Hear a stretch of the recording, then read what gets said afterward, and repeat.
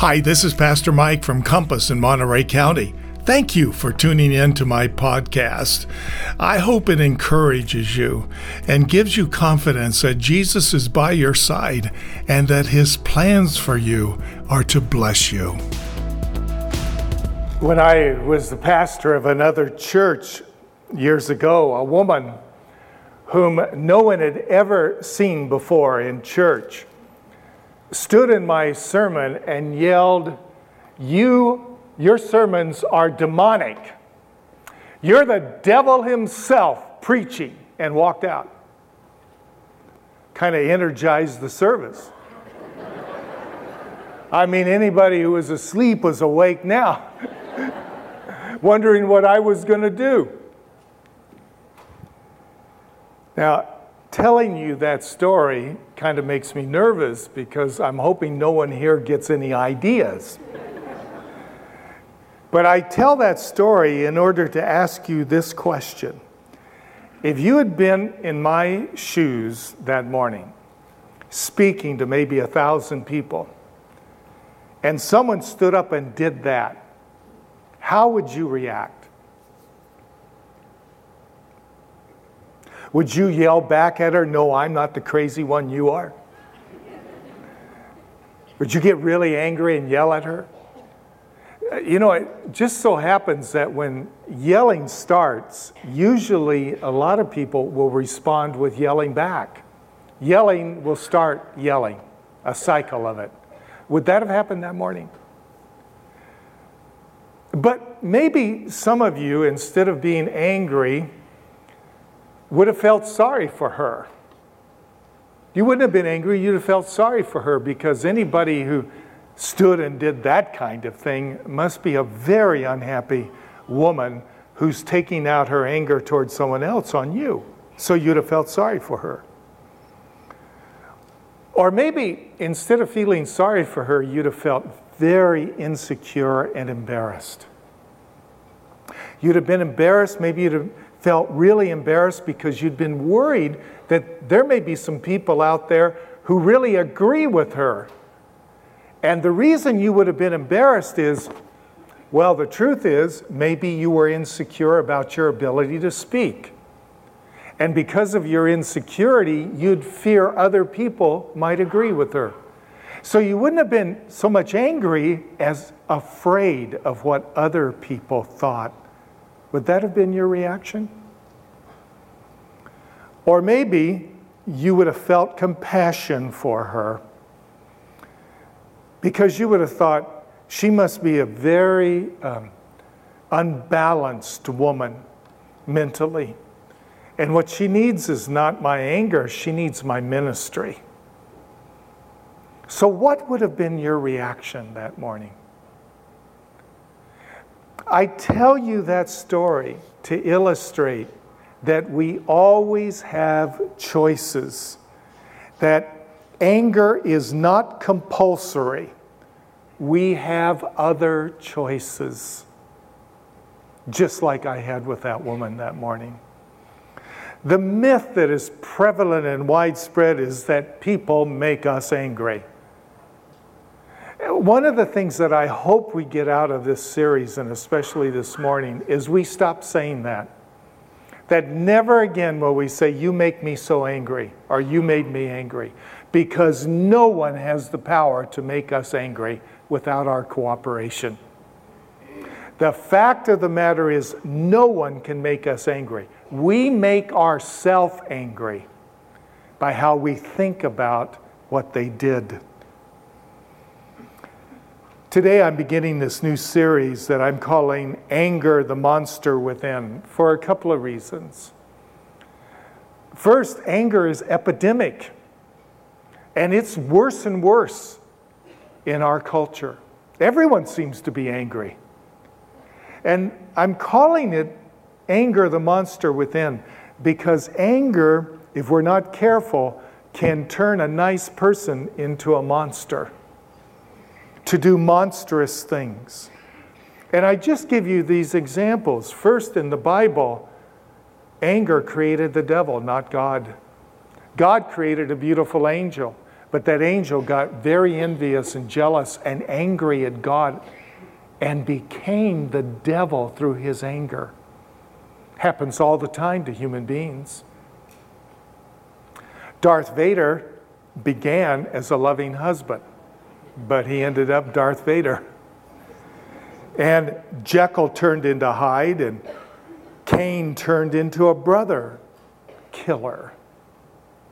Anger did that to him.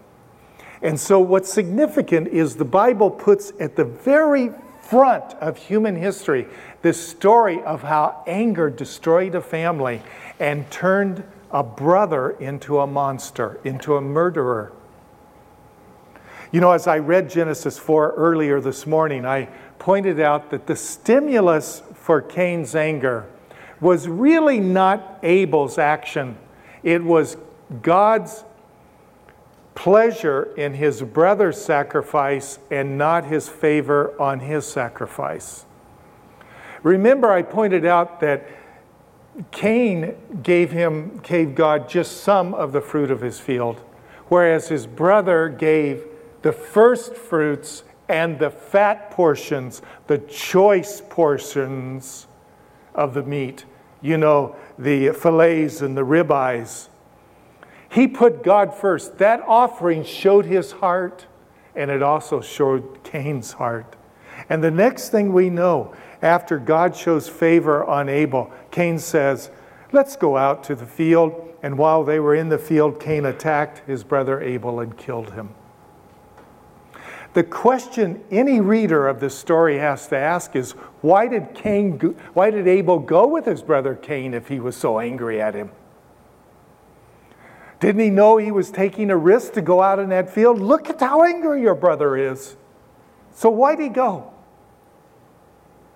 Because he couldn't tell Cain was that angry. He couldn't tell. Cain hid it from him. Didn't show it. He had no idea. What happened here is that Cain had a few drinks with his brother, talked about football, told some jokes, slapped him on the back, just having a good time. And then he said, hey, let's go take for a walk in the field. Okay. And while he was out there, he slit his throat like a sacrifice, as the Hebrew I explained to you earlier said. He did it. Abel had no idea because Cain hid his anger.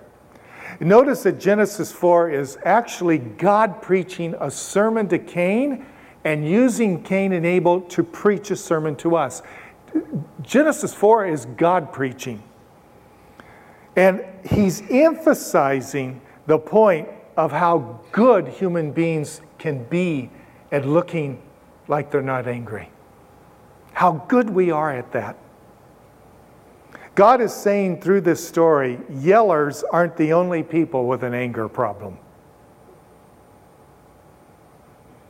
Dr. Les Carter, the famous psychologist and the anger specialist at the Kenneth Meyer Institute, just top drawer in terms of an anger specialist. He's written a book that we have available out in the lobby called The Anger Trap. Best book I've ever read on anger.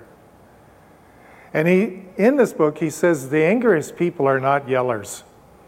The most dangerous people are not yellers. It's the one who you can't tell are angry. He actually gives sort of a test to see whether or not we are actually hiding anger in our heart even though we aren't yellers. And I thought I'd give you this pop quiz so that you could kind of test yourself about whether there's any anger within you. And I thought maybe what we could do is, as I ask these questions, if you answer yes to a question, use your fingers to count how many times you answer yes. And don't look at the person next to you, and don't be telling them they should be adding that there. But I want you to be honest. Just look at your own hand and use your fingers to count up how many times you say yes. Here's the first question. Is there someone you try never to think about because just the very thought of them makes you tense and angry? Just their name. 2, is there someone you have numbed your feelings toward? You don't care about them anymore, and you think numb means you're not angry? 3, would you have to admit that you are critical and judgmental of someone? 4, do you find yourself rehearsing verbally, either to yourself or to other people, how they have offended you and done wrong things? 5, this last month, have you talked behind someone's back? That's a form of anger. 6, is this person, if you see this person, do you find yourself tensing up and negative memories start to roll? Are you out of fingers on one hand? We're on the second hand now.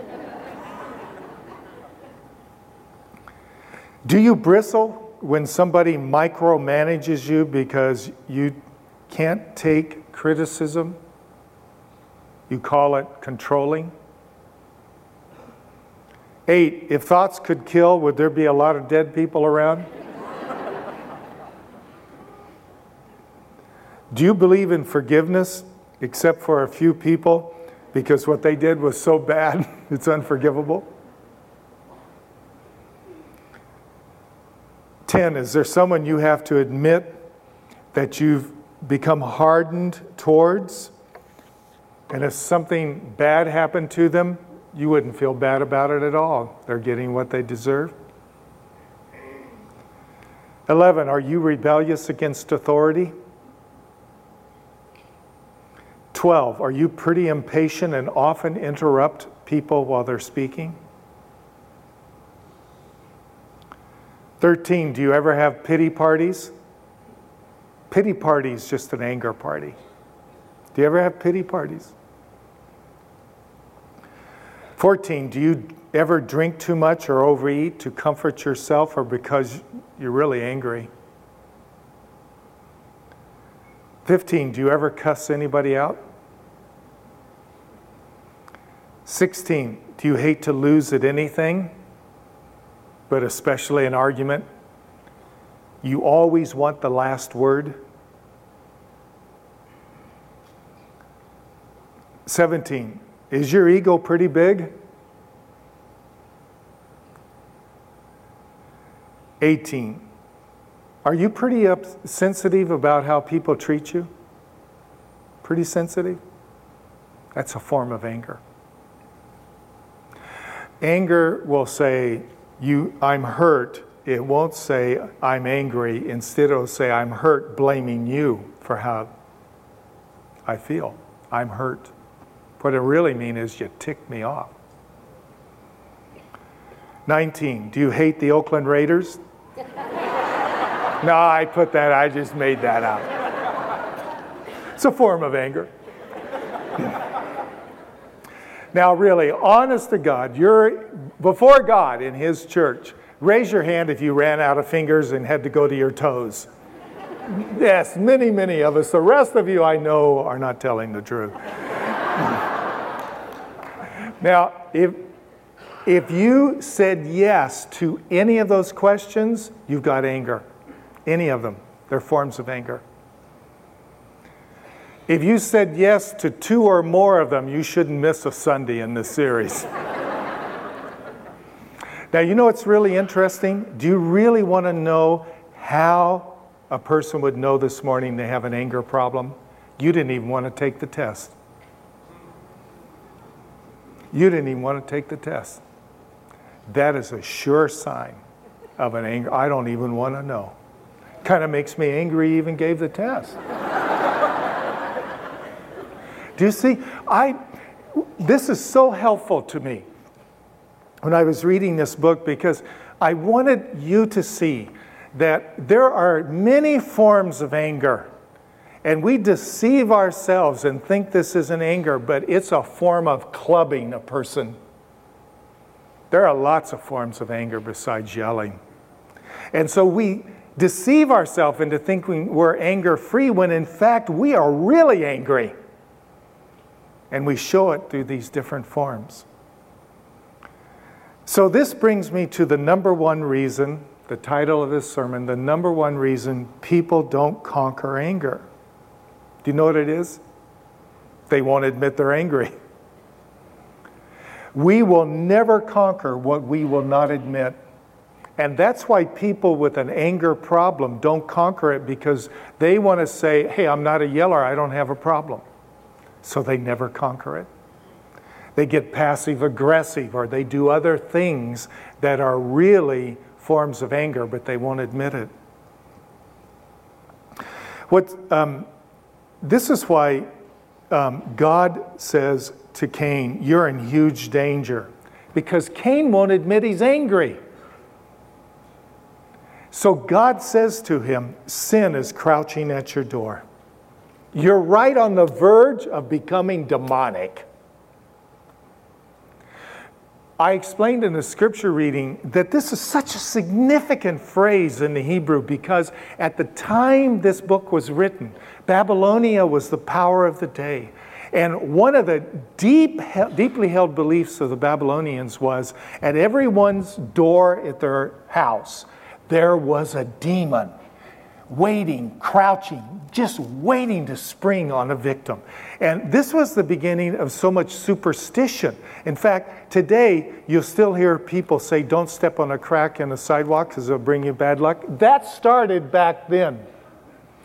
And back then, in order to protect yourself against this demon, people would hang stuff on their door and they'd say magic incantations before they walked out their door, because they really believed a demon was there and they needed to protect themselves. God uses what was really commonly believed during the time in his sermon. Sin is crouching at your door. Oh no, not a demon. But anger will turn you into a demon, the monster within. You don't get rid of that anger, it's going to pounce on you. It's a short step to really devil-like behavior.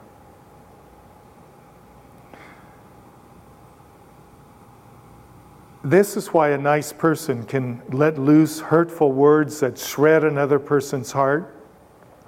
It's why a parent or spouse can unleash a torrent of profanity that literally crushes a child.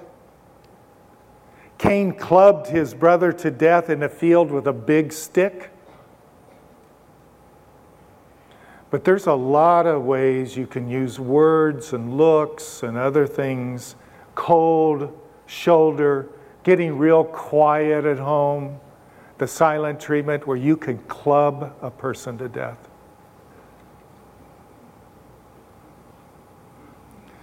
Ephesians 4, verse 26, later in the New Testament says, in your anger do not sin. Anger itself is not sin, but be careful, it's crouching at the door, and it quickly can lead to becoming actually a tool of the devil. Sin is crouching at your door. When Ephesians says, in your sin, in your anger, do not sin, what's it saying to us? Two wrongs don't make a right. That's what it's saying. You're angry. Maybe what they did really is wrong, but two wrongs don't make a right. Everyone knows that, except when you're really angry. And then we believe justice, whatever it takes to get even, to make them pay, is right. Two wrongs do make a right, because they need to pay. That's how we think when anger thinking begins to think they need to pay, and that means two wrongs make a right. Whatever I do to them is not wrong, it's just justice, making them pay. So terrorists call themselves freedom fighters, and they do awful things in the name of justice. Did you know that World War II was started as payback out of anger to get even with the West? Did you know that? It was because Hitler used the Versailles Treaty to say what the payments that Germans were forced to make because of what they did in World War I were so unjust and so unfair. We have a right to start a war and punish them. And that's why the tanks rolled. Germans believed it. It was making them pay and justice that started World War II. And it's still starting wars. In families and in marriages and in churches and relationships. You need to pay and a war starts. The problem with this whole thing is that getting even never gets even. Because when you get even with someone, they never say to you, has this ever happened to you? Okay, we're even now. I deserve that. No. You shouldn't have done that to me. And now it's my turn to pay you back. And this crazy cycle begins. It's endless. And that's why there must be marriages here today and relationships and family relationships way back from Christmas with your father or mother, that this stuff has been going on for years. Because no one ever finally gets even. The cycle just keeps going. Anger is a form of insanity, but we call it justice. Don't let them get away with that. Two wrongs make a right. That's justice. It's an eye for an eye, and before you know it, everyone's blind in your family, or in a church, or at work. And that's why God warns Cain, sin, the demon, is crouching at your door.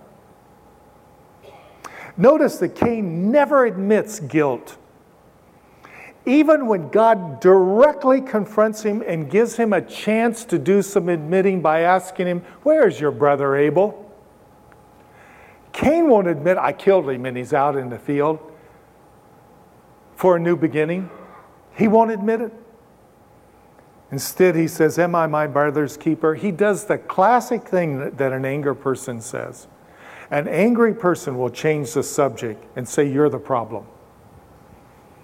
Hey, why are you asking me that? I'm not my brother's keeper. He changes the subject because he has no guilt. Now, this is what I want you to see. He is becoming calloused and hard-hearted. He is so callous now, he feels no guilt over murdering his brother. Murder is the ultimate form of anger. He feels no guilt. He doesn't break down here. Why? Because it's simply justice. He had it coming. It's always a good question to ask ourselves. It's always a litmus test of whether or not, I'm developing an anger problem. What's the condition of my heart towards you? What's the condition of my heart towards you? Is it really growing harder? Do I have a hard heart towards someone? It's a very interesting thing. But in the ancient cultures, when a person was forgiving another person, do you know how they expressed it? My face heals towards you. Isn't that interesting? My face heals towards you. My heart is no longer hard towards you. It's a good question this morning. Really, against whom is your heart hardening or is hard? The good news is that just like with me, with the woman that yelled that I was the devil preaching, we have other choices rather than anger. And it's never too late to change. That's the Lord's Supper this morning. It's never too late to make another choice. So how do we conquer anger and get rid of it? Especially if a person has deeply wronged us. Well, the second teaching that God gives us in this sermon to Cain is in his unexpected question of Cain. It's an unexpected question. It's in verse 6. The Lord said to Cain, why are you angry? Why are you angry? It's a serious question. It's not a ludicrous question. But Cain refuses to answer that question. He wants to blame. All he wants to talk about is what was done wrong. He doesn't want to talk about himself at all. Blaming is always a sure sign of a hidden anger problem. Blaming never cures anger. It keeps the cycle going. As long as you're blaming the other person and saying, you're why I'm angry, your action compels me to be angry towards you, you'll never get rid of it. Why? You see, there's two ways you can handle the anger problem. One is make everybody perfect around you so that you're never offended again. And some of you have embarked upon that plan. I'm not going to be angry anymore as long as I can perfect you, criticize you enough, yell at you enough. This is our marriage plan. I'm going to make you perfect and then you won't make me angry anymore. God bless you. It's not going to happen. But you can keep trying that if you want to do that. But the other one is this. Show mercy. Drop my charges. Look at myself as to why I'm angry. Because if I can figure out why I'm angry, I no longer am hooked by your behavior. That's the key to being anger-free. Get yourself unhookable. Once a person asked, she said to me in a class, she says, why do these people make me so angry? I said, because your anger button is so big. It's so easy to push your angry button because it's this big. Well, then what do? You got to shrink your anger button so it's hard to find. That's how you get anger-free, not by perfecting people, but by getting yourself to the place you've dealt with your own stuff so you're no longer hookable. Because you keep remembering another person in my position would not react the way I'm reacting with anger. I learned that from my wife. You know, years ago when we were first married, we'd come home from something and maybe I was angry. And I'd be like this, and she wasn't angry at all. So I'd get angry at her for not being angry. How come what's wrong? Why don't you react this way?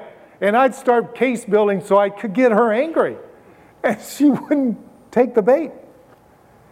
And after a while I began to go, it must be about me. Because she's not reacting the way I am. She was unhookable. That's one plan. The other plan is change everybody around you so they don't do anything to make you angry anymore. And it's never going to happen. And so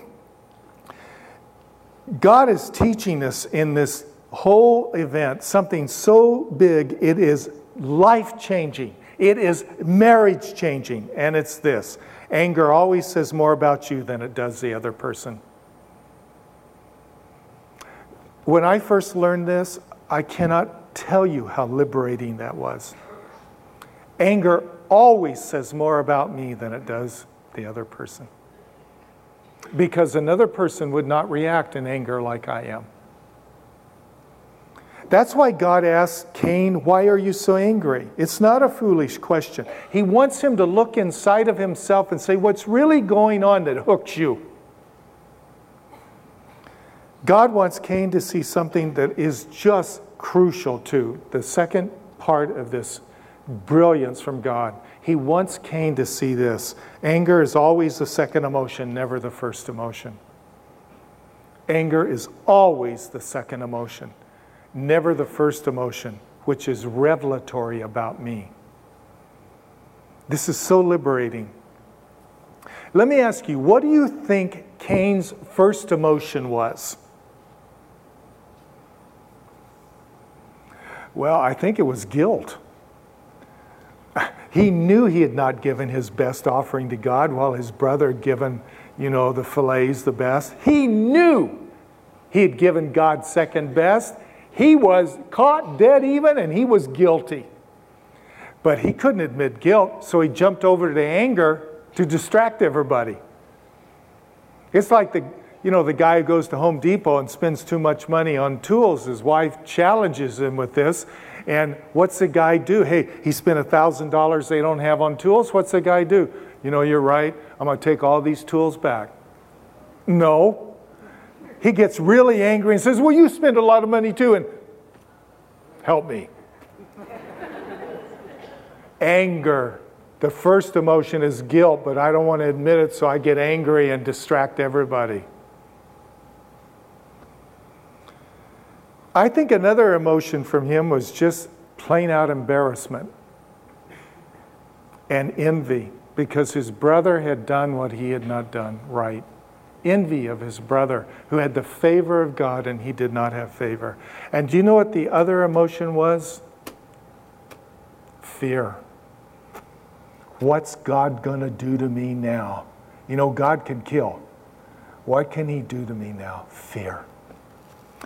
Those emotions were the first emotions that he had before he had. And you always have other first emotions before anger. Let me give you some of them. Insecurity. I want to cover up insecurity, so I get angry. Fear. Ego, just a big ego. And I don't want to admit I'm egotistical. Pride. Embarrassment. Let me give you a real life example that I'm sure is happening in our midst right now. One of your kids is getting bad grades in school and you're angry about it. There's a lot of anger in the house. Words flying, doors slamming. Just conflict over the fact that your kid's getting D's and F's in school. And the question is, why are you angry? Well, obviously because your kid is failing and is a lazy bum. And so that's why I'm angry. I'm angry because he's getting bad grades and I know he can do better. Really? What's the real reason you're angry? Probably fear. This kid's not going to graduate from school, never be able to get a job. This kid's going to live with me the rest of my life because I'm going to have to support this kid. He'll never be able to support himself. You've got to get good grades and graduate.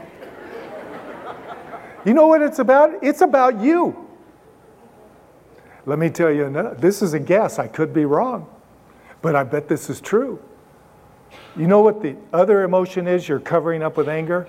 Embarrassment. Your friends talk about their children as Rhodes Scholars and going off to some college and on the stupid dean's list and all this. And they are so successful, you just can't stand it. So you go home to your kid and beat him up. I'm tired of being embarrassed by you.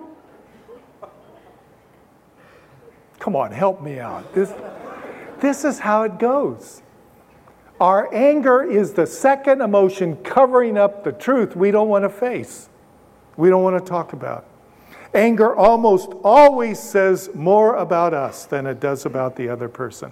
So if you want to conquer your anger, stop blaming it on someone else and saying they're making you angry, and ask, what is my anger really revealing about myself, my ego, my insecurities, and so on?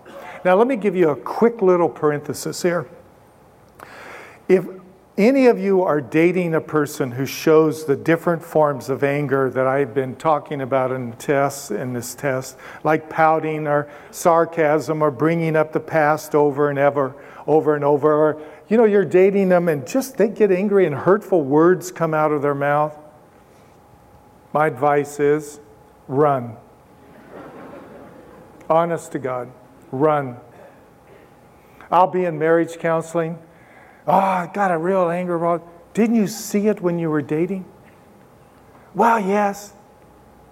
But I thought, no. Babies aren't going to make that better. Time's not going to make that better. New house isn't going to make that better.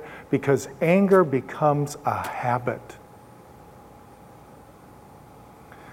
That person is not going to become an angry-free person and be truly angry-free until first they admit the damage they're doing to you and others. If they won't admit, they're never going to solve it. And they will never, secondly, become angry-free unless they humble themselves to reach up for the power of God to deliver them. Because you cannot do this through willpower. I promise you, it will not happen. Oh, maybe for a month or two, you'll hold your tongue, and then you'll get discouraged because you're going to fail. You're going to fail. And then you give it up, and you know the next speech this person makes? Hey, this is just the way I am. I tried. This is the way I am. You got to live with it. No, it isn't. You have not humbled yourself to reach up for the power of God. Now, if you're with a person like that, run.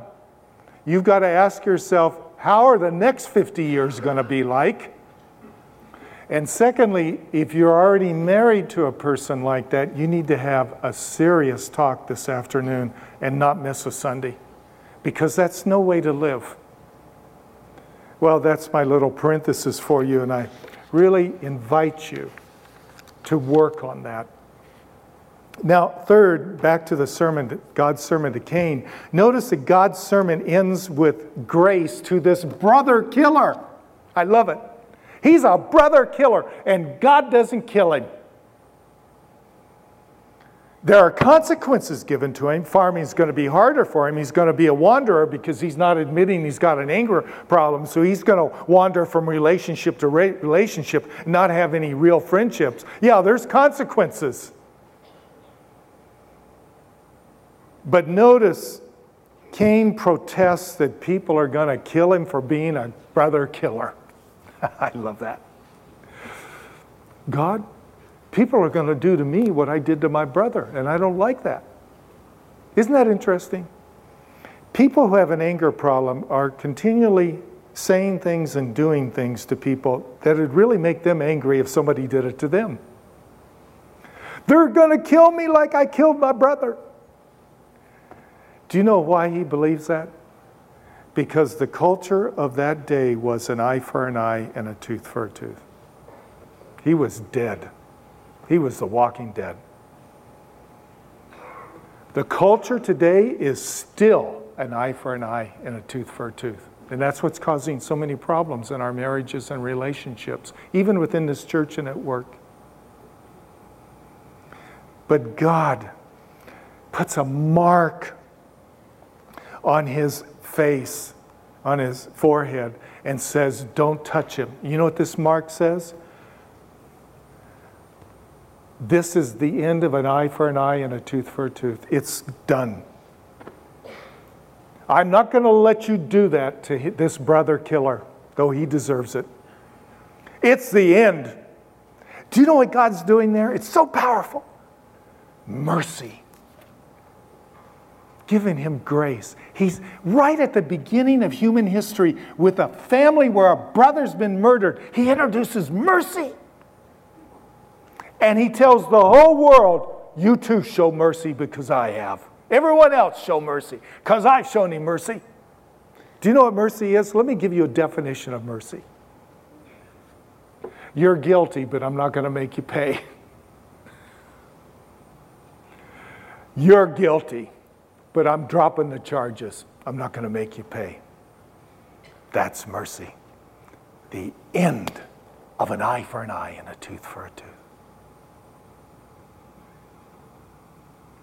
Are you in the crazy cycle with some kid or someone at work? You in the crazy cycle? The only way to break it is for you to be spiritual enough to give mercy. I'm not going to make you pay. You in a cycle in your marriage? I'm telling you, communication's not going to solve it. The only solution is to become merciful. You know, you may be guilty, but I'm not going to make you pay. I read in my research about a man who was angry at a 17-year-old girl for tailgating him on the highway. He slowed down, let her pass. This is a true story. Let her pass, pulled out a pistol from underneath his seat and shot her in the neck, killed her. At his trial, he was convicted of manslaughter, felt no guilt whatsoever, showed no remorse whatsoever. And the judge asked the Cain question to him. The judge asked, "Why did you shoot this girl?" Do you know what he said? "She started it."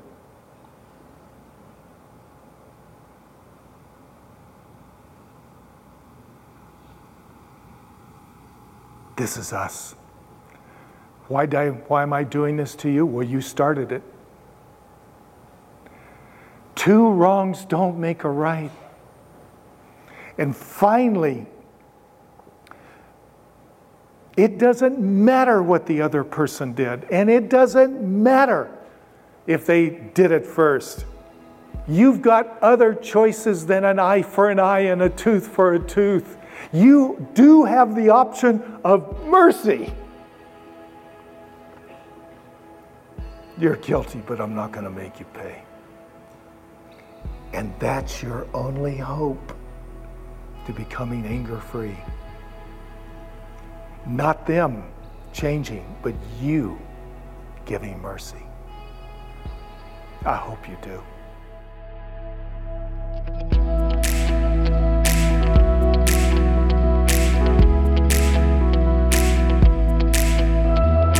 Thanks for tuning in to the podcast of Dr. Mike from Compass Church in Salinas.